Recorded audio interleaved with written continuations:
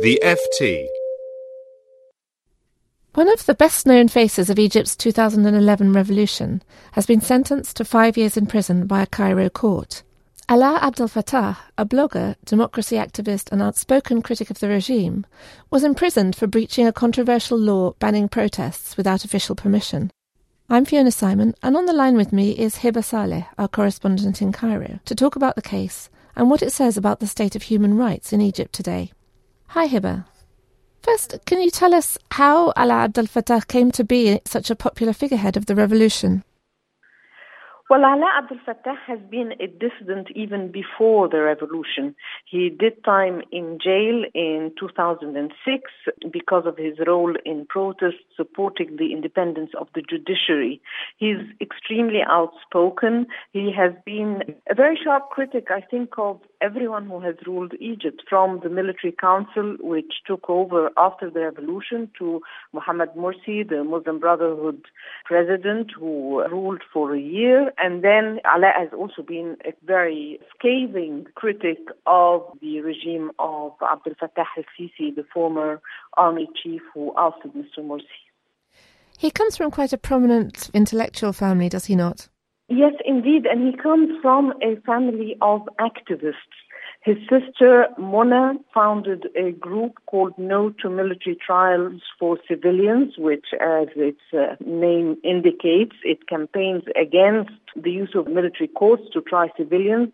His father was a prominent human rights lawyer who himself was imprisoned and tortured in his youth. His mother is a professor of mathematics who has been active again since before the revolution in campaigning for academic freedom. So what were the allegations against him in this particular case? He was charged in relation to a protest held in November 2013, soon after the adoption of a law which required the organizers of a protest to apply for permission or to notify the Interior Ministry, and which gives the ministry the right to ban protests which it considers, for instance, to constitute a threat to public safety. This protest was called by the group No to Military Trials for Civilians, the group founded by Alaa's sister, and it was held outside Parliament and intended to pressure the panel which was at the time drafting the Egyptian constitution to avoid the inclusion of clauses which permitted military trials for civilians. I actually was there at the dispersal of this protest. There were about 200 people standing on a pavement across the street from the building. Police used water cannon to disperse them. Alaa was charged with breaching the law, of course, and he was also charged with stealing a walkie-talkie from a police officer. Now, he was acquitted of the theft charge, but convicted of breaching the law. Was he the only one arrested at that particular demonstration? No, there were dozens of people arrested. There was a large group of women who were released overnight after the demonstration. They were essentially driven into the desert and released there. And the men faced trial. At today's sentencing, 18 people got 3 years in prison. And Alaa and another man, Ahmed Abdulrahman, got 5-year terms. What was the reaction when the verdicts were read out? There was anger in court. People chanted down, down to military rule. Of course, there had been the expectation that there would be a harsh sentence, but I think, of course, many people hoped that that would not happen. Do you think that his media profile will be any use in helping to secure an early release for Alaa? He will appeal. Everyone convicted is entitled to appeal to the Court of Cassation, which will pronounce not on the substance of the case, but on the application of the law. And if the appeal is accepted, then they get a retrial. Whether his media profile will help him, for instance, secure a pardon, President Abdel Fattah al-Sisi said in a speech to the nation yesterday that he was aware that there were some innocents in prison and that he was going to release a first group of youth in the coming days. I think it's really the difficult to say. I think the authorities also know that once released, he will resume his activism, he will resume his criticism, so they might wish to avoid that. You mentioned that General Sisi has talked about releasing some of those people who are innocent. To what extent does he have control over the judiciary, and how far does the judiciary retain any independence in Egypt? Well, the president has the authority to pardon people. So what he said was that he would use that authority to pardon people.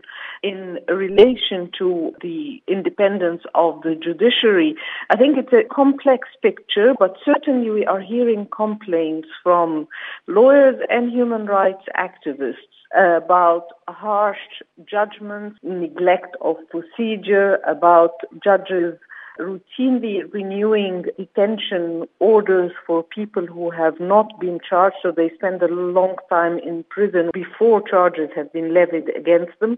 But what can also be said is that many cases have been thrown out on appeal, retrials have been ordered.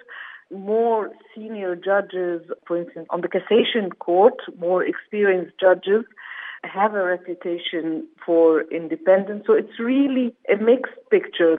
Democracy advocates say that all this is part of a counter-revolution rolling back the gains of the 2011 revolution. To what extent have these gains survived in Egypt? I think many activists are angry about, for instance, the release of former President Hosni Mubarak, his two sons, many key figures from his regime who were on trial for corruption or for giving the order to shoot demonstrators during the 2011 revolution. Pretty much all of those people are out of prison.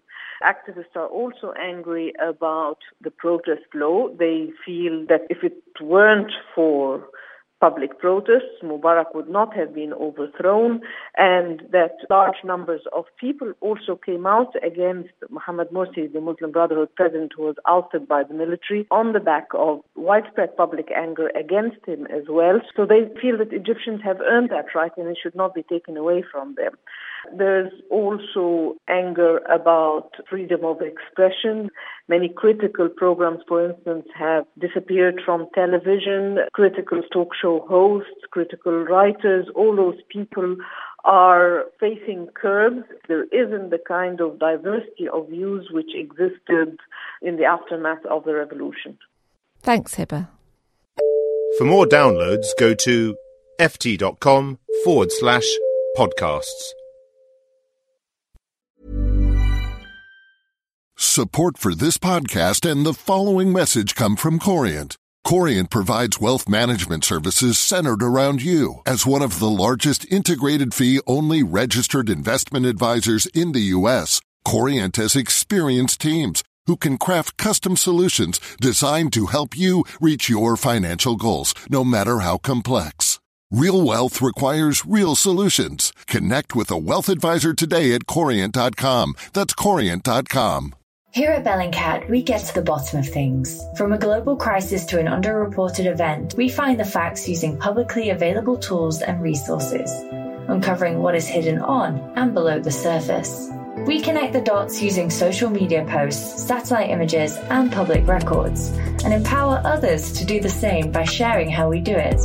The ability to do so is only made possible by our readers, supporters, and community members. Care to join us? Learn how at bellingcat.com.